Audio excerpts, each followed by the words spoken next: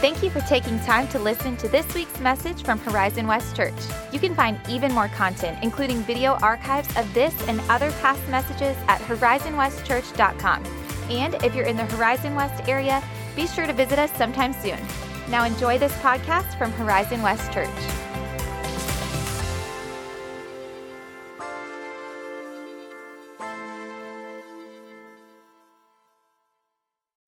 Amen. You can be seated. Welcome to Horizon West Church. Thank you, team, for leading us in worship.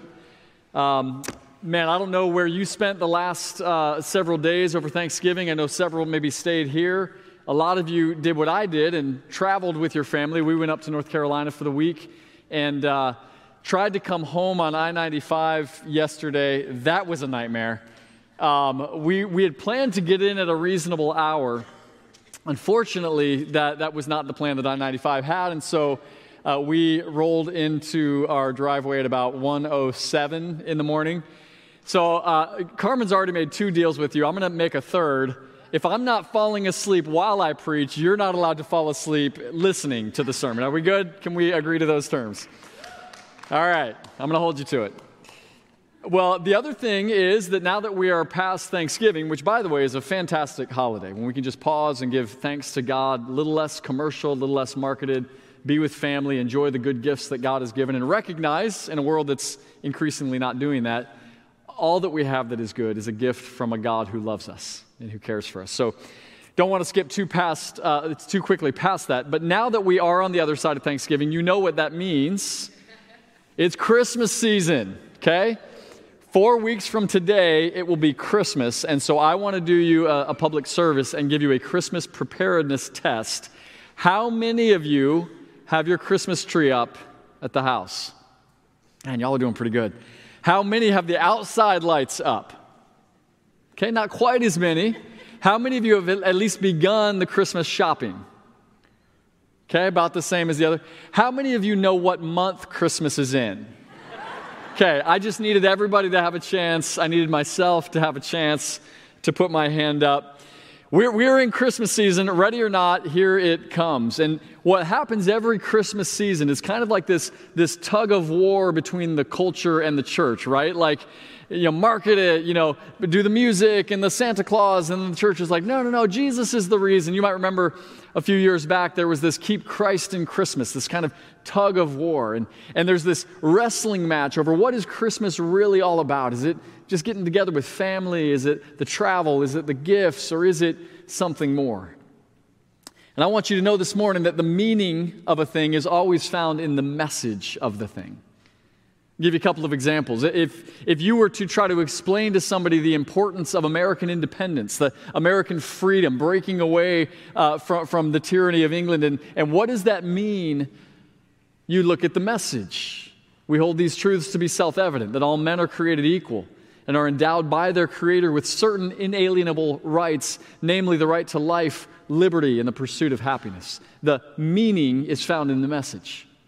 Here's another one. If you were to explain to somebody who didn't understand the civil rights movement, probably the quickest way to do that is to take them to the speech that Dr. King gave on the steps of the Lincoln Memorial, when he said, among other things, "I have a dream that my 4 little children will one day live in a world where they will not be judged by the color of their skin, but by the content of their character." If you want to know the meaning of something, look at the message. And so what we're going to do today and over the next few weeks is we're going to look at the message of Christmas that came from the angels to a group of shepherds in Luke chapter 2. And each week we're going to pull out different elements or aspects of that message to shed further light on what the meaning of Christmas really is. That will culminate, as Carmen already shared with you, that will culminate on our Christmas Eve service right here in this auditorium, Christmas Eve.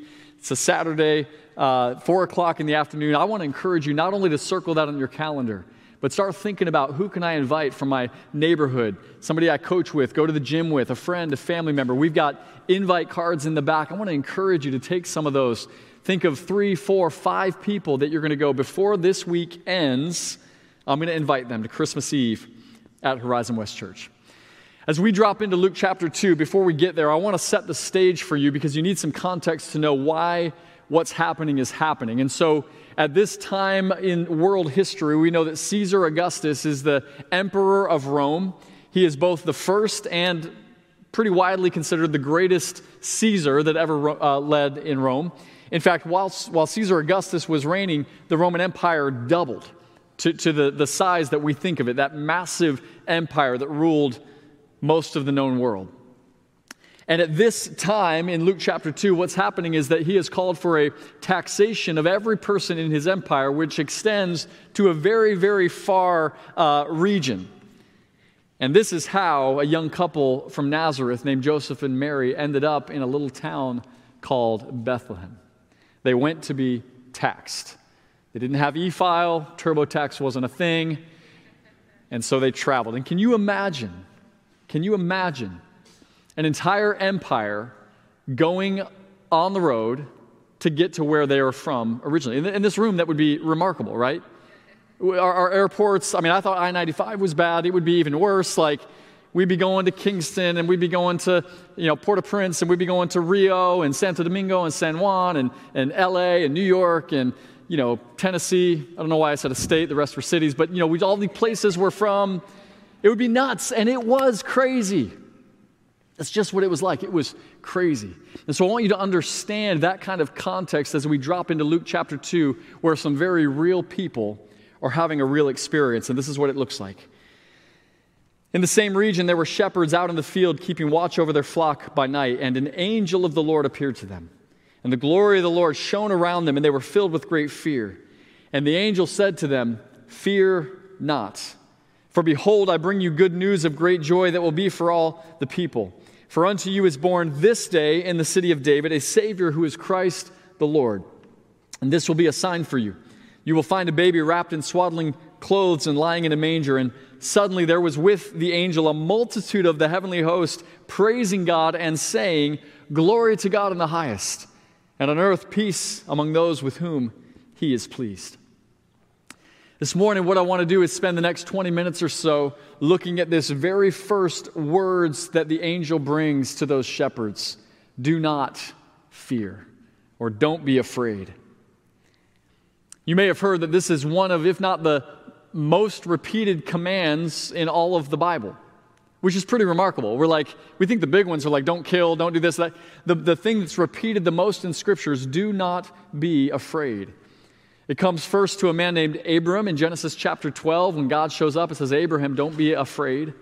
That's the first book of the Bible. Then we see it in the last book of the Bible, Revelation, where the angel tells a church who's experiencing persecution and hardship, and he says, "Don't be afraid." And some 300-something times in between those two places, the same refrain over and over, do not fear.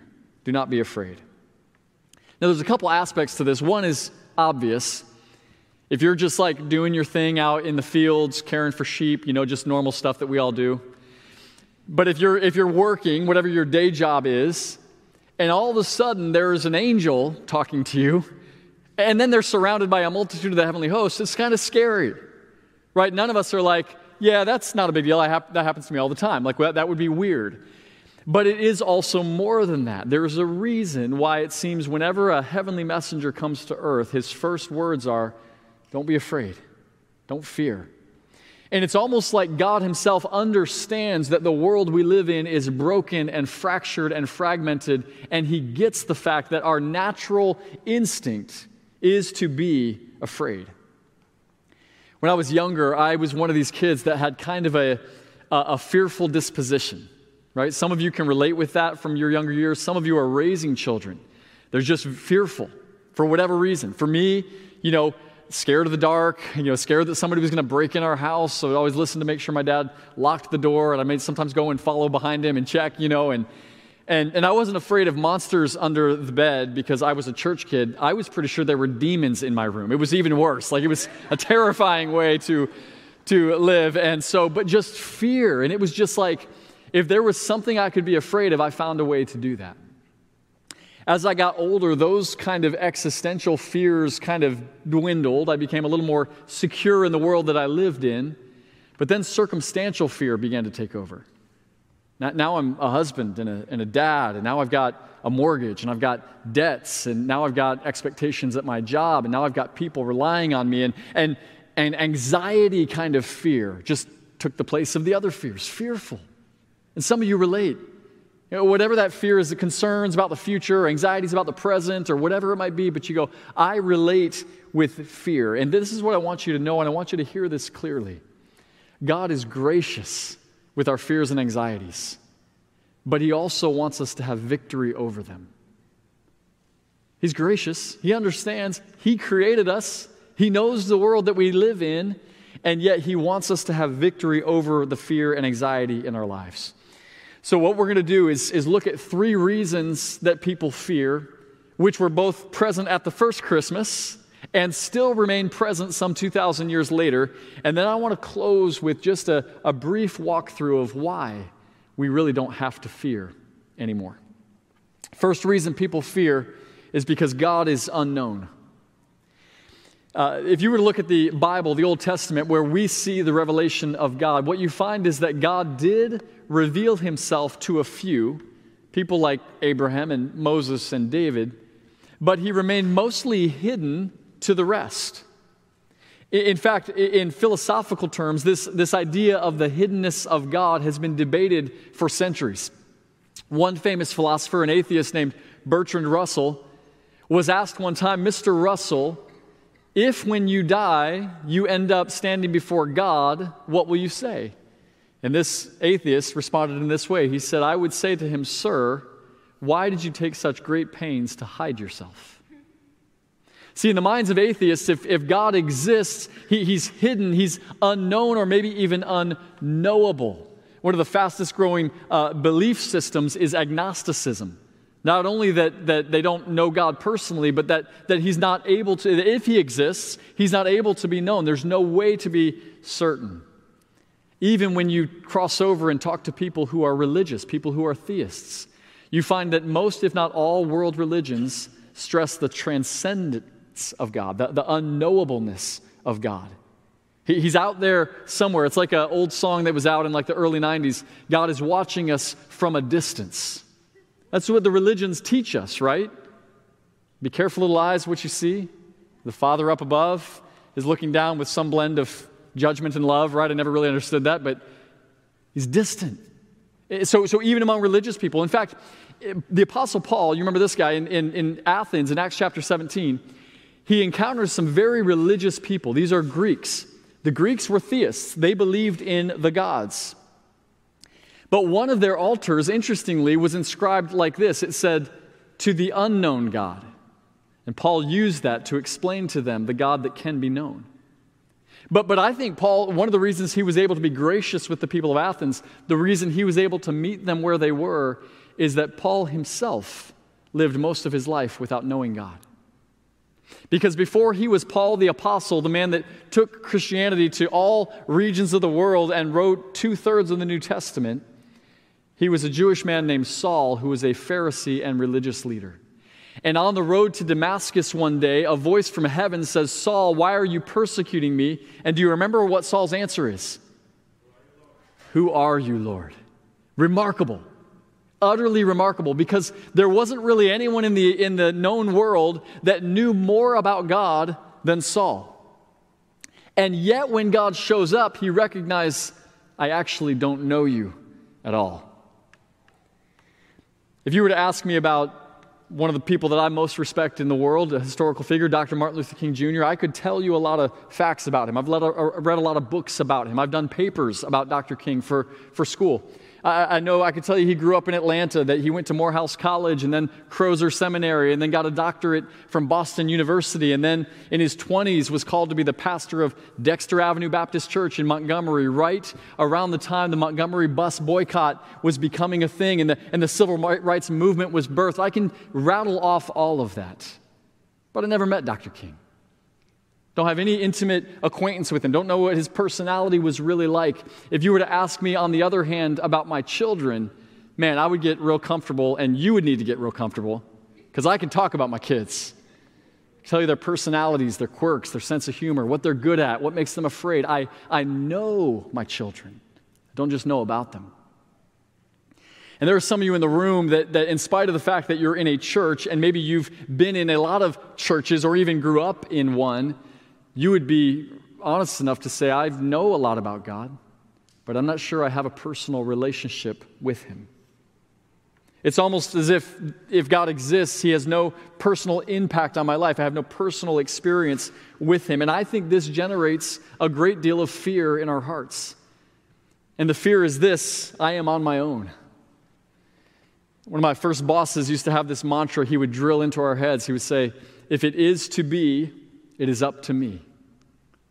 And that may be a great way to approach your work in a sense, meaning I'm not relying on other people to finish the job or to do my job, but it's a terrible way to live. That if it is to be, it is up to me. Everything is on my shoulders. And so we fear the threats of war and disease and government instability. We are anxious about the needs of our family in an uncertain economy. We're worried about the future our children are going to face because we don't know God. We have no lived experience of him in our lives. All of these concerns and more were present at the first Christmas.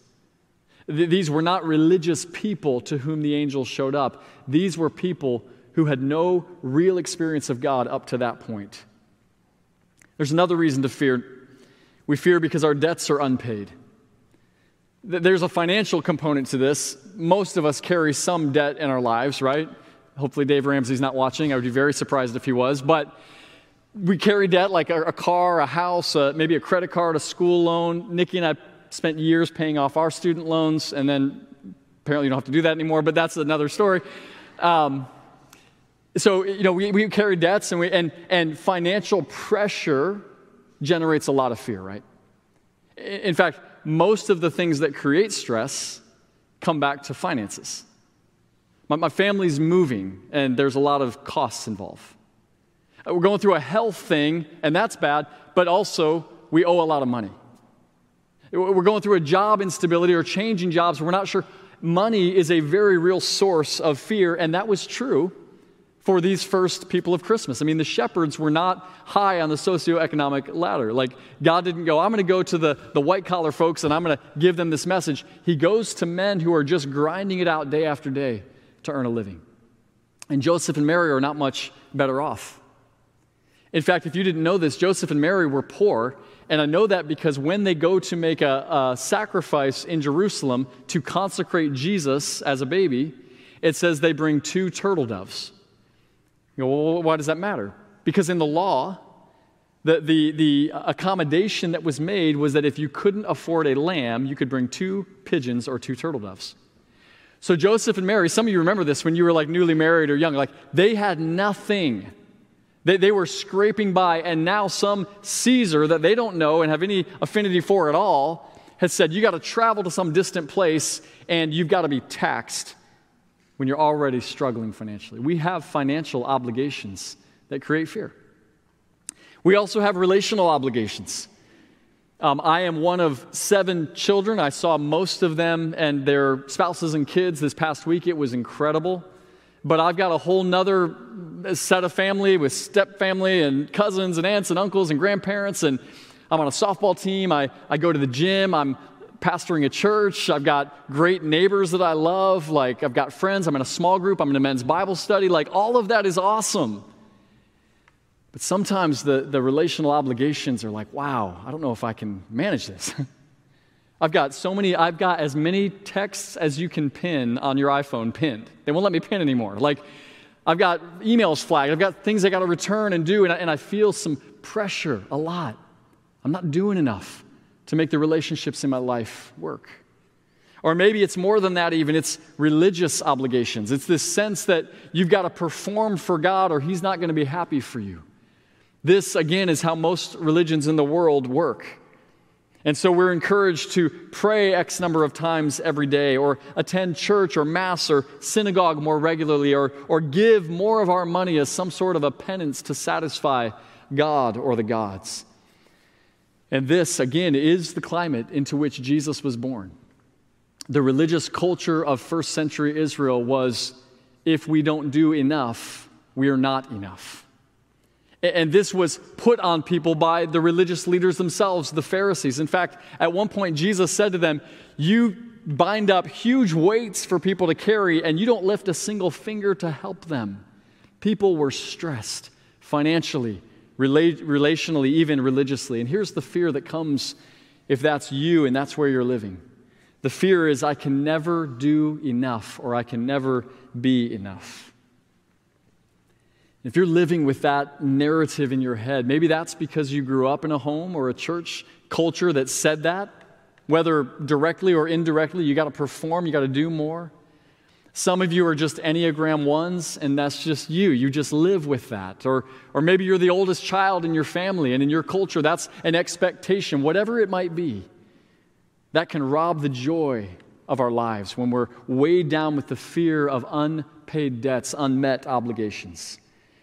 And third, we fear because our lives are unmanageable. We sing a song every year at Christmas. You've probably already heard it, and we will sing it at the Christmas Eve service because it's a beautiful song. Silent night, holy night, all is calm, all is bright. We love that song. It's a great song. It is not, however, true to the original Christmas story. That was not a calm situation. That was not a silent environment. Like that was chaos. When you drop into the story itself, you go, this is utter mayhem. And all of those people, the shepherds, Joseph, Mary, everyone is experiencing lives that are bordering on, if not completely, unmanageable. I mean, consider what Joseph and Mary are experiencing. In addition to all of that financial stress and hardship, and having to now travel at 9 months pregnant to pay taxes to a wicked emperor, they're also dealing with the fact that back home, there's some chatter about how this pregnancy occurred. Because Mary and Joseph are not yet married, and their story's not really adding up for people. And so they're dealing with a tarnished reputation and all of the implications of that. Joseph and Mary and the cast of the first Christmas was bordering on unmanageable lives. And if that's where you are today, the fear that comes with that is, I'm not going to make it. Now, that can mean a lot of different things. I'm not going to make it in my marriage. I'm not going to make it with these kids. We're not going to make it financially. I'm not going to make it to retirement, whatever it might be. But that sense that the life that I'm living has become unmanageable. I can't sustain the pace at which I'm going. And if that's you, I want to just speak grace over you. There was a point in 2016 where I remember telling Nikki, I feel like I'm playing a game that is not winnable. It wasn't anything against her. We were struggling. We didn't want to get divorced. We didn't want to tank things. We didn't want to blow everything up. But I just knew that the pace I was living at, I couldn't keep living at. We needed help, and we ended up reaching out. Because what I was recognizing just in my bones and muscles and all of that before I recognized it in my mind was, I can't keep doing this. This is hard. This is not sustainable. And so we reached out for help. One of the great resources that we have at Horizon West Church is a ministry called Celebrate Recovery. And it exists exactly for people who go, hey, I'm throwing the flag. Maybe it's an addiction, maybe it's a compulsive behavior, maybe it's anxious thoughts, maybe it's codependence. It can be any number of things that bring us to a place of going, I need something I don't currently have. Celebrate Recovery is a ministry of this church that meets every Monday night for people like you. In fact, in the 12 steps of Celebrate Recovery's steps process, they say this: we admitted, this is the first one, we admitted we were powerless over our addictions and compulsive behaviors, that our lives had become unmanageable. And for some of you, just simply saying that to someone, maybe it's your spouse first, maybe it's a friend or a trusted person in your life, but you need to acknowledge that your life has become unmanageable. The truth is that for all of the enjoyment that we have of Christmas and the celebration around it, the Christmas season is one of the hardest that exists for many people. Because of a loss, because of an addiction, because of the pressures of finances, because of the end of the year expectations, Christmas can become a source of the pain rather than the solution for it. And again, all of the people in the first Christmas were feeling that. They were experiencing that. And so that message from the angel, don't be afraid, was spoken to people who were afraid. They were afraid that they were on their own, afraid they weren't going to make it, afraid that life had become unmanageable. So here's where I want to go, and I kind of want to turn the page as we move toward closing this message. I want to ask a simple question. How did Christmas or the coming of Jesus change the game? Like, it's one thing to recognize that there are things that cause fear, and even to relate with that and to acknowledge that we have some of those same fears. I want to really quickly give you 3 reasons that because of Christmas and because Jesus came, you don't need to fear anymore. Number 1, through Jesus, God is known. In Matthew 1:23, when the angel came to Joseph, he said, "Behold, the virgin will conceive and bear a son, and they will call his name Emmanuel," which means God with us. Which means that if you want to know what God is like, you don't have to look any further than Jesus as he's portrayed in the New Testament. That is what God is like. In fact, the writer of Hebrews takes it even further. He says, the Son, Jesus, is the radiance of God's glory and the exact imprint of his nature. So it's because of Jesus that we know that God is a God of love and compassion and healing and restoration. They didn't know that fully on the first Christmas, but through Jesus, we can know God and we can know what God is like. Secondly, we don't have to fear. Because of Jesus, our debt is paid. That same angel that was speaking to Joseph and telling him that people would call him Emmanuel says, but you're going to call him something else. You're going to name him Jesus because he's going to save his people from their sins. That name, Yeshua or Joshua from the Old Testament that we translate as Jesus, it literally means he saves. The number 1 reason that we have Christmas is not for marketing purposes. It's not so we can travel. It's not so we can gather with family. It's because humanity had a problem it could not solve. We were weighed down with the debt and burden of our own sin. And there is no burden that is heavier than that. I mean, if you were to be honest and think about your own life, how much devastation has your sin brought into your own life, into the lives of people around you? How much has the devastation of sins of other people impacted you? Sin is a weight we were never meant to carry. In The Pilgrim's Progress, a great allegory of the Christian life, the traveler, the journeyman Christian comes finally to the cross, and the weight, the pack that he's been carrying on his shoulders is immediately released and tumbles down the hill, and it's a picture of the kind of freedom that Jesus came to give us. He paid our debts. When Jesus was on the cross and people were mocking him and calling out to him and weeping for him and all of this, he says over the shouts of the crowd these words, "It is finished." Some of you have had a long-term debt like a student loan or a car or maybe even a mortgage note. And you know, man, when you stroked that last check or you clicked that last button, the feeling of we did it. We got that thing off our backs. We're free. When Jesus says, "It is finished," he says, "I've done the work. I've made the final payment." Third and finally, in Jesus, life becomes manageable. Carmen, can you give me some water? Y'all can talk amongst yourself for a second. This is what 1 o'clock in the morning will do to me. In Jesus, life becomes manageable. And I would go further than that, not just manageable. Jesus said, "I've come that they may have life and have it" what?